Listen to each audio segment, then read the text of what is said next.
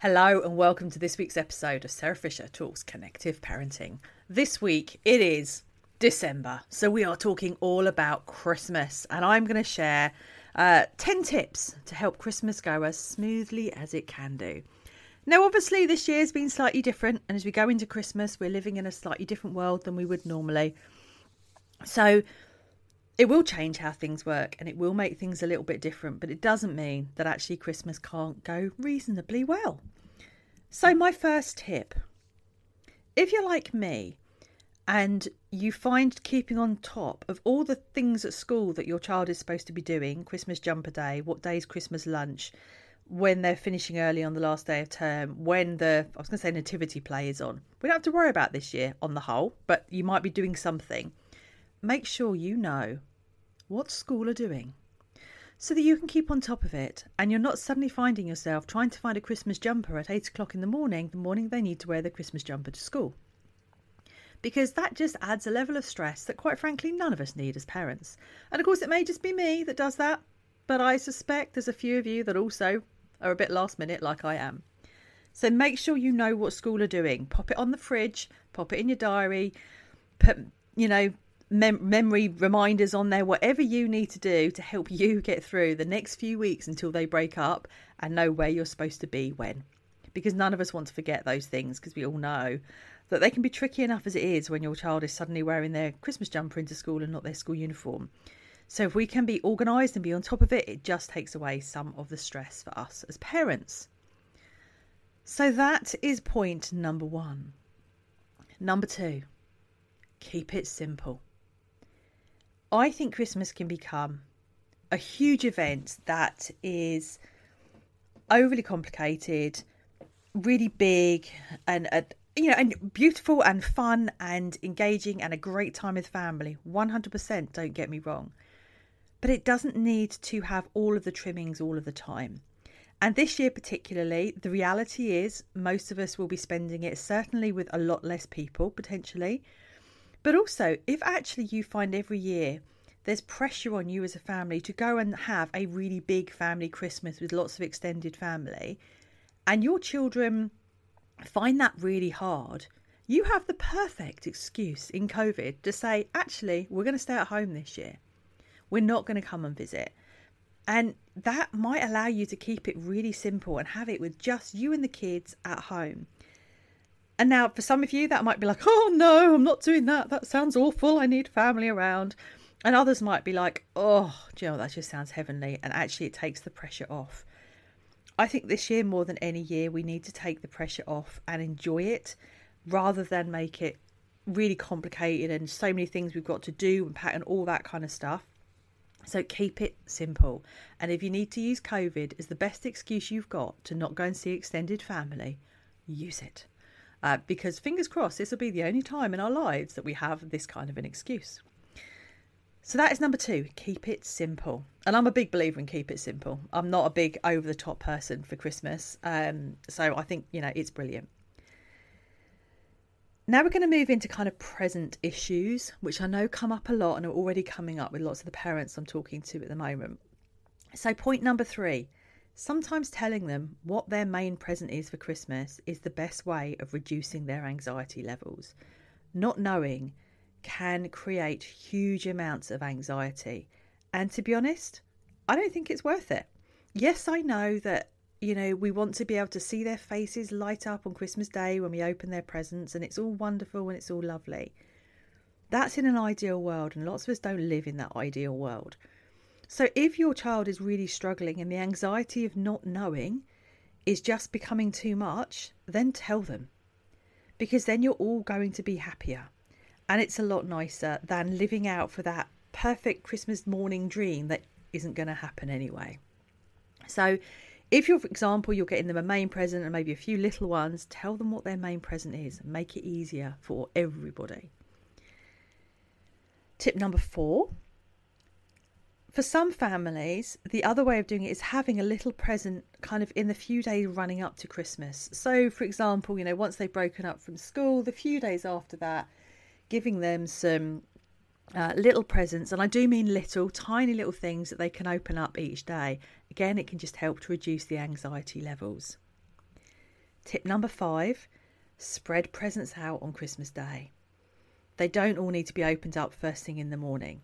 That being said, spotting a pile of presents under the tree, it's really, really hard not to open them all in one go and rip all the wrapping off and then play with the boxes rather than the things that came in the boxes, particularly if you're very little. Obviously, teenagers are going to be more inclined to play with, well, probably not play, but enjoy what was in the boxes. Little kids are just going to love the boxes. So, if you can spread it out, spread it out. If you can't, don't worry. But sometimes putting it out just eases the stress. So you might want to put some of the presents away somewhere so that you're not opening them all. They can't see them all at the same time, and you can bring them out throughout the day. Do what works for you. And I think for me, this is one of the most important things. Christmas Day is about what works for us and our family. Not what works for our neighbour, not what works for our parents, not what works for our brother or sister or our aunt or our uncle. What works for us as a family. And so my next tip is you don't all have to be there to open your presents all at the same time. If you've got kids who are varying ages, then let them open it. If some of them are up at 5 a.m, let them open a present. Making them wait until, 8, 9 o'clock in the morning until everybody's up is just going to be really, really difficult. At least let them open one and get some of that excitement out of the way. Or let them open their stockings, something like that. Because it just takes away some of the pressure. And I know if you're like me, too early in the morning and my brain just doesn't function. So actually, I just need to let my son get on and open his presents if he's up that early because I don't really want to talk. So it's easier, to be honest. And then he gets on and they play and they use their presents and they play with them and it reduces some of the stress. Okay. So that's my thoughts around presents. And I think just to wrap that section off, one of the things for me is really important is it's not about spending lots and lots of money on them. One really thoughtful present can mean more, particularly to an older child potentially. And I know that for some sibling groups, if one child's got 4 presents and the other one's got 5, that creates an issue, even if the value of those presents is exactly the same. So if you have that in your house, you might want to think, how can I make sure they've got the same number of things to open? Even if actually the value of those things, is exactly the same in less presents. So just making sure they've all got, 5 boxes to open rather than one having 4 and one having 5 can also reduce some of the issues you might be having in your house. So let's move on from presents and let's start thinking food. This is the bit I really love. Food. Christmas is about food, isn't it? And as much as it is about presents. How often do we get to the food part and we go into the supermarket and we buy enough food to last, a month, 6 weeks, and it's just for one day. And there's a lot of food and it can take hours to cook a full roast with all the trimmings and everything else. Now, if you enjoy doing that on Christmas Day and it works in your house, and it doesn't create extra stress and hassle and everything else, 100% go for it. And if your kids enjoy eating it, absolutely, have a full roast dinner. If actually no one in your house particularly enjoys cooking it or eating it, don't do it. I know families who don't have a roast on Christmas Day. They don't want to roast on Christmas Day. Some of them have picnic lunches on their carpet in their living room. And they all enjoy that whilst they're watching a Christmas movie. Other families have, get an Indian takeaway maybe the night before and heat it up on Christmas Day. Others have, meals that they can just bung in the oven and means they've got time to spend with their kids playing and engaging rather than spending hours slaving over, a hot stove and checking everything's cooked to the right temperature and this, that and the other. So when it comes to food on Christmas Day, do what is right for you. If having kind of picnicky style grab and go food ready on the side in the kitchen all day that the kids can just pick at works better for you, do that. No one says you have to have roast whatever it is, turkey, beef, gammon, whatever you like on Christmas Day. If you really like it, do it on Boxing Day when the pressure's off a little bit, or on Christmas Eve. But if it causes stress on Christmas Day, just don't do it. It's not worth it. my next bit kind of follows on from that. And that is, it's not about food particularly. It's about teenagers. Although they do eat a lot of food. Teenagers do seem to eat a lot of food. If your teenager wants to spend the whole morning in bed, let them. And if that means you've got younger kids and you open your presents with your younger kids, do that. And then let your teenager get up when they're ready. There's no point in creating, an argument just because you're trying to drag your teenager out of bed to open their presents when they're quite happy in bed asleep. And the same goes for meals. You might want to eat your main meal later on in the day so that they are up, awake and vaguely, teenager-ish on Christmas Day, rather than dragging them up for a lunchtime meal that they really don't want to be at. So use Christmas Day to be a little bit more flexible and just see what works and see how you go. And I think that falls into my next point, number 9, where we are talking about routines and structure.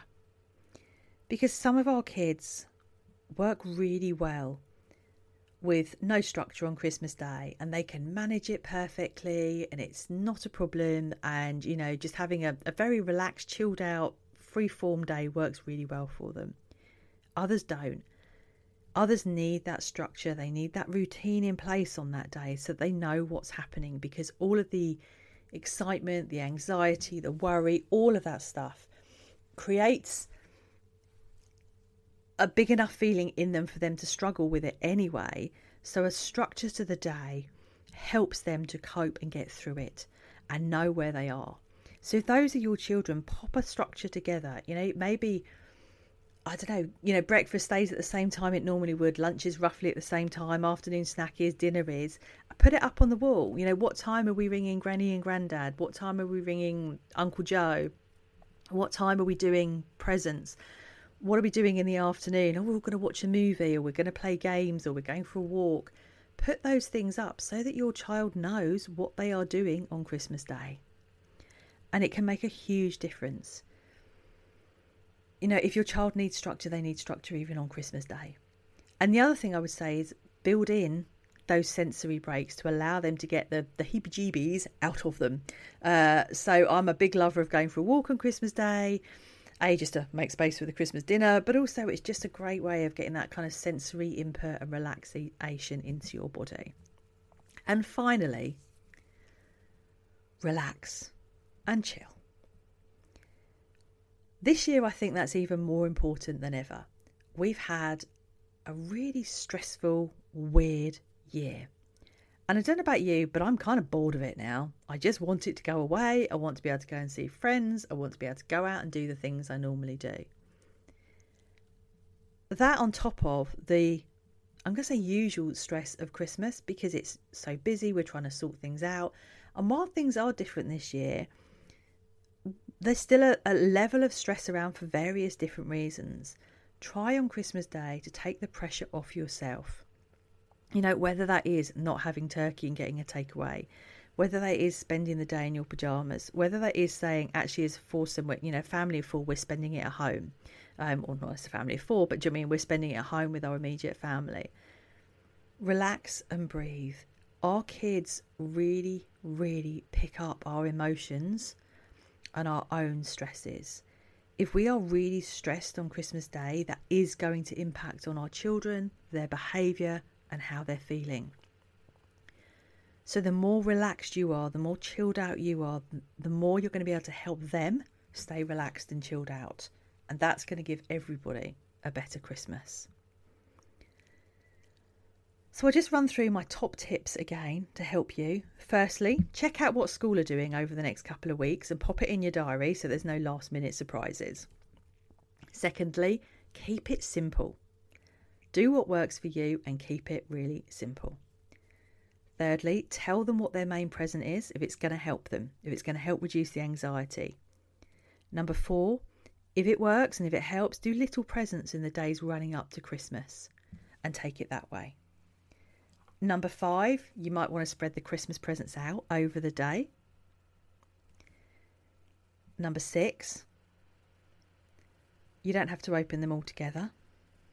Number 7, if you don't want turkey, don't have it. You do not need to have turkey on Christmas Day. Do whatever works for you food-wise. It's Christmas. The whole point is to do what you want. So, if you want your roast on Boxing Day or Christmas Eve, go for it.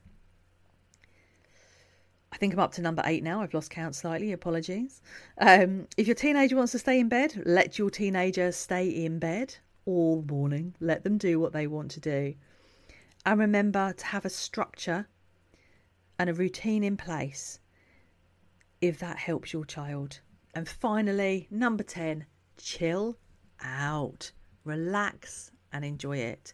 If we go into it thinking it's going to be hideous, guess what? It's much more likely to be. Go into it thinking it's going to be a relaxing, fun time, and it's much more likely to be.